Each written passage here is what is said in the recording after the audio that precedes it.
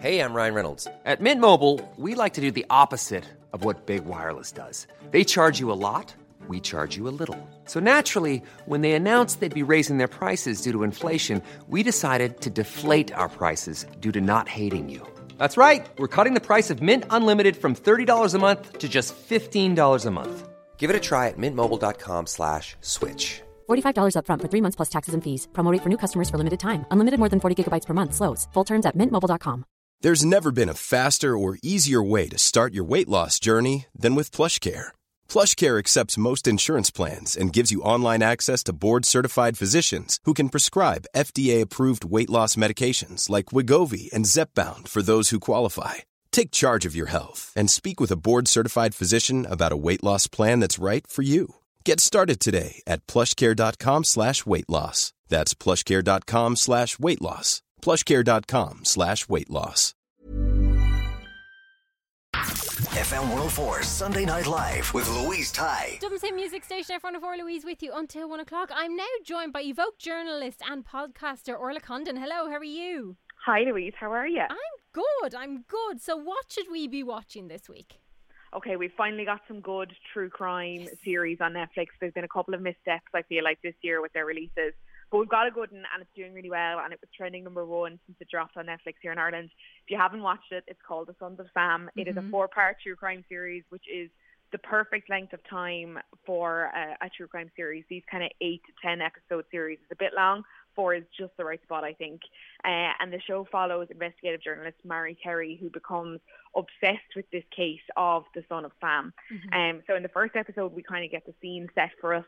There's been a string of murders with a .45 caliber revolver in New York, which is leaving women across the city afraid to go out at night because mainly the murders appear to be done just totally at random. There's no specific type of victim, specific type of place or time.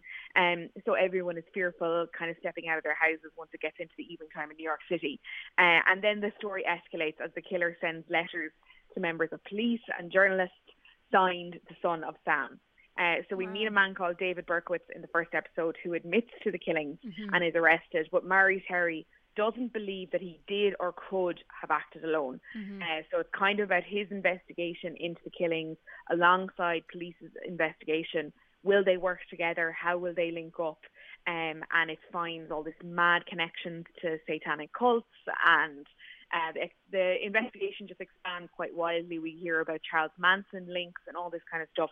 So it's got all of the ingredients to make for a really, really good true crime series. And even even in the trailer, you find out that it wasn't just him on his own. So it's not over. It wasn't just the one man behind all of this. Yeah, so I'm not giving away any spoilers. No, absolutely not. This is all very much the premise of the trailer. Yeah. All given away to us very early in the first episode. So then the first episode is kind of just laying the groundwork so we understand, why questions are being asked. Yeah. And then from there, it's about kind of, pulling on those strings, seeing what comes of it. And yeah, it's proving really popular. Anyone I know who watched it has really enjoyed it. It's trending #1 in Ireland since it was released last week, I believe. Which is kind of no surprise. True crime always does well here. We're huge true crime lovers, especially when it comes to Netflix releases. But this one has that added element of kind of, I think New York is such a sexy place to be, and seeing this kind of gruesome thing happening in a city that we see all the time is really interesting. And then this links to kind of, the cult, and is there something else at play here? Was this a huge conspiracy kind of stuff? It's guaranteed to be a winner, and it is proving to be just that. Fantastic. Something different though, Housewives of New York. I mean, I can't shut up about the show. Like, it has been my lifeline. I'm a huge fan. It has been my lifeline over lockdown. I only started watching it when it arrived on Netflix last year. And since then I did the math, and I have watched an embarrassing over 600 episodes of the Real Housewives franchise in a year, which is just disgraceful. It's just so bad. But I just adore it, and I talk about it quite a bit on social media, and I often get people asking me about where to start, because it's quite a big franchise. There's lots of cities. It can be a bit overwhelming, but there's good news. Netflix have added more series of the franchise this weekend. So seasons 3 and 4 of The Real Housewives of New York are now on Netflix as well, which means we have seasons 1 to 4 of both Beverly Hills and New York, which are both incredibly strong series, and the perfect place to start if you want to dip your toe in and don't want to subscribe to another platform.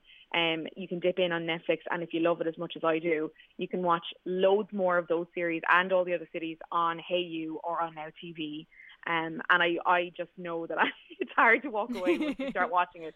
So this is a good way of kind of, little investment, huge reward, and then you can decide whether you want to keep going. It's a little bit like the Kardashians in the beginning, you kind of, once you start it, you kind of stuck with them for quite a while. Yeah, and each of the cities kind of brings a very different energy. So you'll notice it between even Beverly Hills and New York. Beverly Hills is very much about the glitz and the glam of the area. They're all very wealthy with very wealthy husbands. What are they wearing? That's kind of a lot of the conversation around Beverly Hills. Whereas you move to New York and it's a lot more about the chaos and like mad nights out and the drama between the girls. So there's very different energy and kind of styles of series when you move from city to city. And again, in the newer series that have only released in the last few years, like Salt Lake City, there's only one of them out. That's a very different energy to the rest. So you get kind of a different show. Like I get loads of people asking me, like, why do you watch more than one? Because they're all very different. Yeah. And you'll see that between Beverly Hills and New York straight away once you start watching it. Seasons 1 to 4 of both of those cities are on Netflix from this weekend. Fantastic. And then to go back a little while, The OC. Now this is one I started watching during lockdown. Again. The OC, do you know what shocked me about this? So The OC has come to RT Player. That's why we're talking about it. So you can watch it all there. But what shocked me about this was there was only 4 seasons of The OC. Yeah. Like in my memory, there was like 8 or 9 seasons. Like it was way longer than that. And then when I saw that RT were releasing it 4 seasons, I was like, oh my God, there's only 4 seasons of the show. Yeah. It came to our screens in 2003 and finished in 2007. And it was just one of those like original teen dramas kind of around the One Tree Hill time. Yes. It was after kind of Buffy and that kind of stuff. And it was just this like gorgeous story of this guy who comes from the wrong side of the tracks, who like found a new family, and it was sunny and beautiful in California, and it's just great. And I'm so excited to rewatch it because I feel like it will be a totally different show now that I'm a little bit older watching it. It is, but it's still as good, to be fair. It is. Like I watched One Tree Hill, and to be fair, there was lots of seasons of them, but you could tell with that towards the end that it was winding down. You could kind of get that feeling from it now watching it back, but The OC is still as good as it was. Yeah, I think One Tree Hill had a brilliant the first 3 series of One Tree Hill are brilliant television, just great. What I always found hilarious about One Tree Hill was, when it was uploaded onto streaming services, the bio for the show was always, 2 brothers and their love of basketball. They form a bond over their love of basketball. And by season 6, that's no longer any way relevant to the show at all. Whereas The OC still kind of remains this story of Ryan Atwood, a kind of a troubled teen, and kind of him living with this family, the Coens, and trying to find a path for himself that's healthier than the one he was on. And it obviously made stars out of people like Misha Barton and Adam Brody and Rachel Bilson and Ben McKenzie, people like that who are just kind of synonymous now with teen drama culture. I'm delighted to watch it. I think 4 seasons as well is a lovely length of time to binge the show. It's not, you're not investing in a 13th season. Yeah, there's not too much of a commitment there. It's all on RT Player if you want to relive the magic. And also, while we have you, we need to talk about Bennifer. What is going on? We need to know. I mean, as The OC was airing, Bennifer were the talk of the tabloids. Probably one of the most beloved celebrity couples of the early noughties, and we're seeing that term Bennifer all over Twitter now at the minute because pictures emerged of Jennifer Lopez and Ben Affleck on driving a car together in Montana kind of over the Mother's Day weekend in the US. And they were also spotted at a concert in LA that Jennifer was performing at. So it's led to all these questions about, are they reconciling? Are they back together? Are they just friends? Obviously, Jennifer Lopez just split from Alex Rodriguez last month after a 4-year relationship, and they were engaged as well, so they called that off last month. So it's been a pretty quick turnaround, which has a lot of people questioning whether it's romantic between her and Ben, but it's definitely a really strong dose of nostalgia. Again, they weren't together as short as The OC was. Their relationship was shorter. They began dating in 2002 after Jennifer got out of a marriage to Chris Judd, and they were dating only for 2 years. They were engaged, and they called off their wedding the night before, and then they had split. That was in November of 2004, 2003, 2004, I believe, and then that January they announced that they had split. So it was a very short romance, but it's one of those celebrity couples that's just kind of held in our minds over the years. I kind of ranked them up there with Jennifer Aniston and Brad Pitt, even though they were nowhere near as long term as the two of them.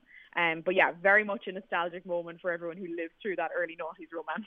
So much. And there's rumours saying that they've remained friends the whole time, and that her cars were going to pick him up and drop him off at the house. And so it's interesting to see. It mightn't come to anything. They probably are just friends, and she's just, blowing off some steam after, her break. Yeah, potentially.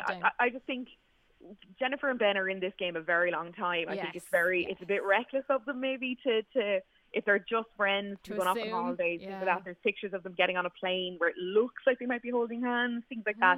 I think they're professionals at this, so either this is what it seems to be and they've gotten back together, or they're playing a very smart PR game to get themselves. And she's a very smart businesswoman, so you never know. Yeah, they're pros at this. They've been doing this a long time. Nothing is by accident. No, never. So tell me, how can people keep up to date what you're up to? Yeah, you can find me talking TV and entertainment gossip on evoke.ie, or you can find me talking about the same on social media at Orla Condon. Amazing, Orla. Thank you so much. Thanks, Louise. Have a good one. FM 104 Sunday Night Live with Louise Ty. Hey, it's Paige DeSorbo from Giggly Squad. High quality fashion without the price tag. Say hello to Quince. I'm snagging high-end essentials like cozy cashmere sweaters, sleek leather jackets, fine jewelry, and so much more. With Quince being 50 to 80% less than similar brands. And they partner with factories that prioritize safe, ethical, and responsible manufacturing. I love that. Luxury quality within reach. Go to quince.com/style to get free shipping and 365-day returns on your next order. Quince.com/style.